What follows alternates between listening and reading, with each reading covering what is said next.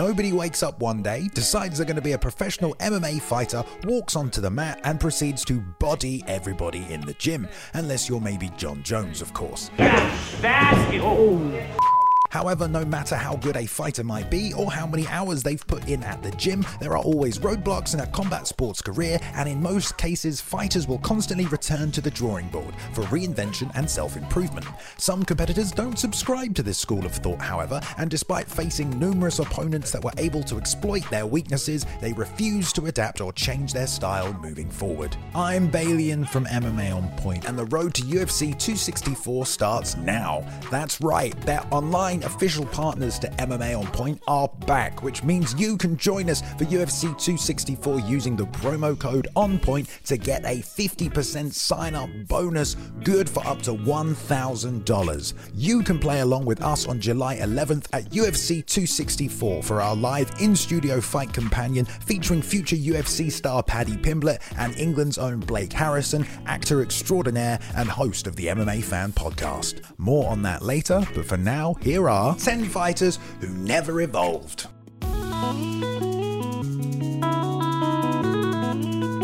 Number 10, Paul Daley. Exploding on other fighters' chins since 2003, Semtech's Paul Daley has achieved a career longevity and sustainability that very few fighters could even contemplate, successfully knocking people out across an 18-year period and tucking 60 professional fights under his belt, with 80% of his wins coming via a finish. And of course, when you have as much power in your left hook as Mr. Daley has, it's pretty clear to see why you wouldn't come to rely on anything else throughout your career. Wrestling, BJJ, foreign concepts to Semtex, who has been content to stand and trade with each and every opponent that would allow him across his near double-decade run. Of course, many opponents didn't enjoy the prospect of gunslinging with a man nicknamed after an explosive, and so did indeed look to take him down, and unfortunately for Paul, he's never really evolved his grappling game throughout his career, content to stick with what has been working for him. The man has racked up 42 wins, so you can't argue with his choice of tactics, but it is pretty clear to see that despite his extreme veteran status, Paul's tool belt still consists of pretty much that one big hammer, and that's about it. Number 9, Quinton Rampage Jackson. Has there ever been a more lovable package of muscle, extreme athleticism, and unbridled fury as Rampage Jackson? Regardless, Rampage has always been a fan favorite, and it's pretty easy to see why, demonstrating his extremely fan-friendly style of slams, one-punch KOs, and jovial persona during his time at Pride and into his UFC career.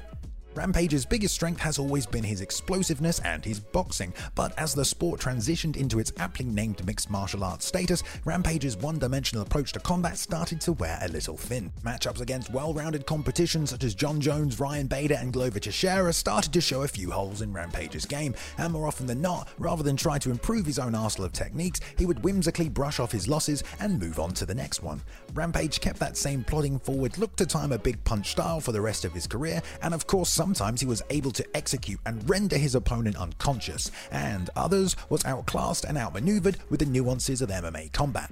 Forever in our hearts and a fan favourite will Rampage be, but looking at where he started in the early 2000s in Pride and where he ended up, he almost regressed in his style rather than evolved along with the sport. Number 8, Chael Sonnen. What you gonna do when you know who signs the bout agreement to fight you? And how you gonna deal with the man of steel? How you gonna react to Sonnen's attack? Most likely learn some takedown defense and keep the fight standing is the answer most opponents would give in consideration of a scheduled bout with the American gangster Chael Sonnen. The key ingredient to the success of the NCAA alumni is of course his wrestling prowess and takedown assault, and this worked on multiple occasions to great effect as he beat the likes of Michael Bisping, Nate Marquardt, and even Anderson Silva, until the unfortunate happened. Regardless, in terms of taking down another man and controlling them, Chael has always had success, except that one mismatch against Jon Jones. Where he has struggled, unfortunately, are the other aspects of MMA. Say what you want before the fight, but when it's done, you accept the result, is one of the numerous quotes by the bad guy, and this was certainly his attitude throughout his career. Amidst the trash talk and banded words, he would accept his losses and move on, but we never saw the spark of change ignite in Sonnen, and he never deviated from his wrestling game plan. And why wouldn't he? He is arguably one of the best wrestlers to compete in MMA, but we certainly never saw any attempts for him to round out the other areas of his game, which in his losses was almost always to his detriment. Number 7, Jake Shields. For some fighters, they have one skill that carries them so far we don't get to see their shortcomings until it's on full display against the highest level of opponent.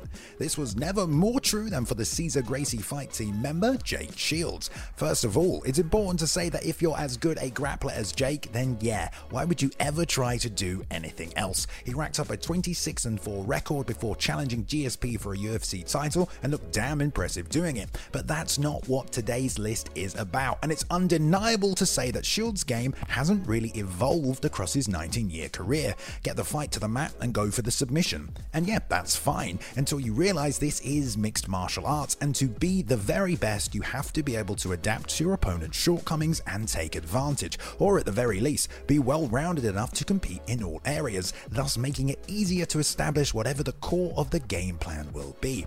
In his title bout against Georges St. Pierre, whose own grappling credentials were enough to keep the fight on its feet, we saw the depths of Shields' striking, which consisted almost entirely of eye gouges, by the way. Despite his extremely high-level grappling pedigree, if he couldn't get the fight to the mat, it was almost a foregone conclusion that he wouldn't walk away the victor. Number 6. Ronda Rousey. It's hard to pinpoint a more one-dimensional start to an MMA career than that of Rowdy Ronda Rousey, as she picked up her first 8 wins all by armbar following some kind of judo toss, and we'd need our own Tom Ransom in here to give us the technical names. However, despite her picking up 2 subsequent TKOs while UFC champion via a knee to the body and a looping right hand, the argument for her place in this year MMA list is the fact that she didn't actually evolve her MMA game. We only thought she did. Despite her pairing with credentialed MMA coach Edmond Tarverdian, who proceeded to coach her boxing and stand-up skills, what we actually saw from Rousey in subsequent bouts wasn't exactly up to par with the rest of the division. Against Holly Holm, when she was unable to secure a clinch position for a takedown, we saw her completely outmatched on the feet, and subsequently against Amanda Nunes, it was clear she had no place in the same octagon, as she was unable to mount any kind of striking offense or even defense. Whether we can attribute this lack of evolution to her aforementioned coach or to Rousey herself remains a mystery. She was certainly a fantastic athlete and probably one of the best MMA grapplers of all time, but despite her efforts to round out her game, her only consistent success came by way of her armbar. Number 5. Motherfucking Nate Diaz. Sometimes it's not the lack of a well-rounded MMA game that leads to losses, but more of a stubbornness to make adjustments to consistent weaknesses exploited by opponents. Well, enter Nate Diaz, a man who can be just as deadly on the feet as he can on the mat with his Gracie BJJ black belt and extremely credentialed boxing. Despite this, Diaz has lost plenty of bouts, showing a pattern of weakness and no signs of correcting them. Leg kicks have always played a factor in almost any Diaz loss, along with his refusal to check them. Most recently, Leon Edwards managed to land 23 of 23 leg kicks in their bout, and Nate barely attempted to check even one. As well as this, we've seen a commitment to his jiu-jitsu while on the mat, content to lie on his back working for submissions in bouts where he's been taken down and controlled multiple times instead of attempting to possibly return to the feet. Nate certainly has more wins than losses, but time after time we see opponents use the same strategies laid out nearly 10 years ago to great effect, and Diaz, being Diaz, has certainly showed no signs of evolving his game to compensate. When it works, it's beautiful, but when it doesn't, you can't help screaming at the screen, begging Nate to make the adjustments that would surely carry him to the top. Number 4. Demian Maia. Few have displayed the level of grappling wizardry possessed by Demian Maia in mixed martial arts, and he currently still holds the record for most rear naked choke wins in the UFC. The Brazilian began his career with a focus on demonstrating the effectiveness of pure jiu-jitsu, and he certainly did just that as he racked up 11 submissions since his UFC debut in 2007. However, since then we've really not seen Maia bring his other skills up to the same level as his deadliest weapon. And sure, that's a tall order as his BJJ is near god level, but as we all know by now, being able to mix up your strategies and attacks can only benefit you in the long run. But you know what? It works, and he's competed at the highest level and knocked off several top-tier opponents including Jorge Masvidal, Carlos Condit, John Fitch and Chael Sonnen.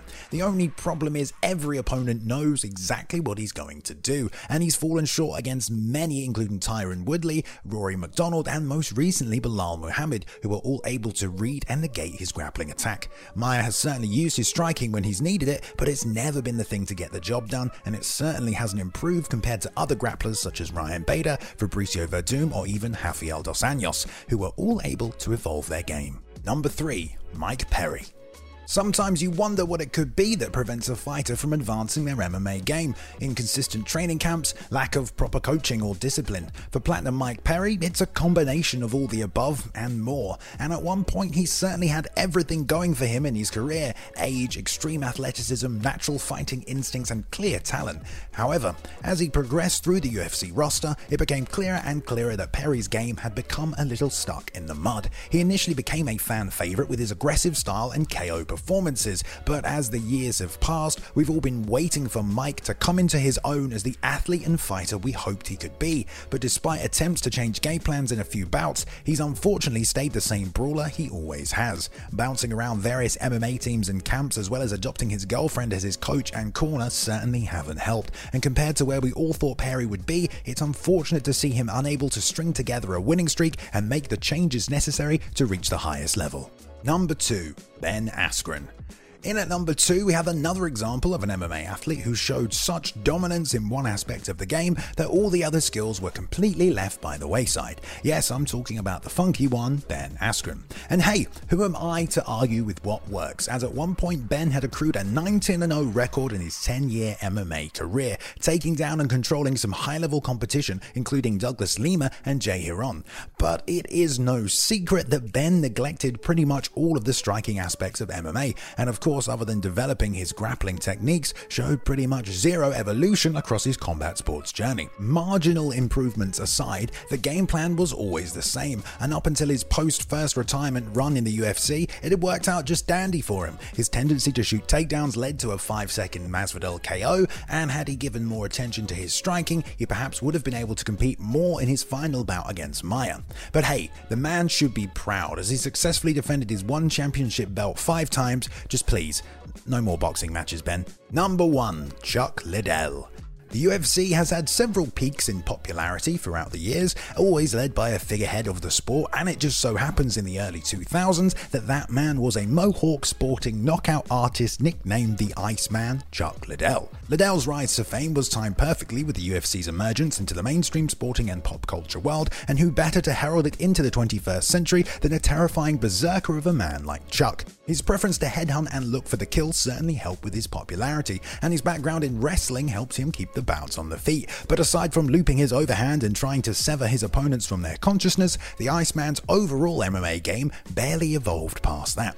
With a takedown average of 0.44 per 15 minutes, granted, most of his fights never win the distance, and he only got 3 takedowns in his first 8 years with the promotion, he also boasted a submission average of 0.0. Chuck's game plan never deviated from that which made him so popular in the first place: go for the KO, and we loved him for it. Unfortunately, towards the tail end of his career, a couple of takedowns might have gone a long way. Thanks again to our official partners BetOnline. Make sure to come over and join us at betonline.ag to get a 50% sign-up bonus good for up to $1,000. You can play along with us on July 11th at UFC 264 for our live in-studio fight companion featuring future UFC star Paddy Pimblett and England's own Blake Harrison, actor extraordinaire and host of the MMA Fan Podcast.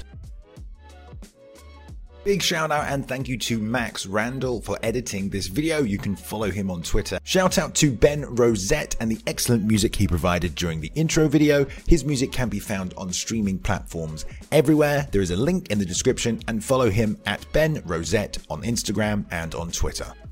Thank you very much for watching, everyone, today. Please go ahead and like and subscribe if you did enjoy the content. We upload at least 3 videos every week for your viewing pleasure. Go ahead and leave a comment below if you want to join in the discussion, and follow us on Twitter at MMA On Point and myself at Balian_plays. You can now jump in and join the community Discord as well if you want to continue the discussion further, and I hope you've enjoyed yourselves. I'll see you in the next one.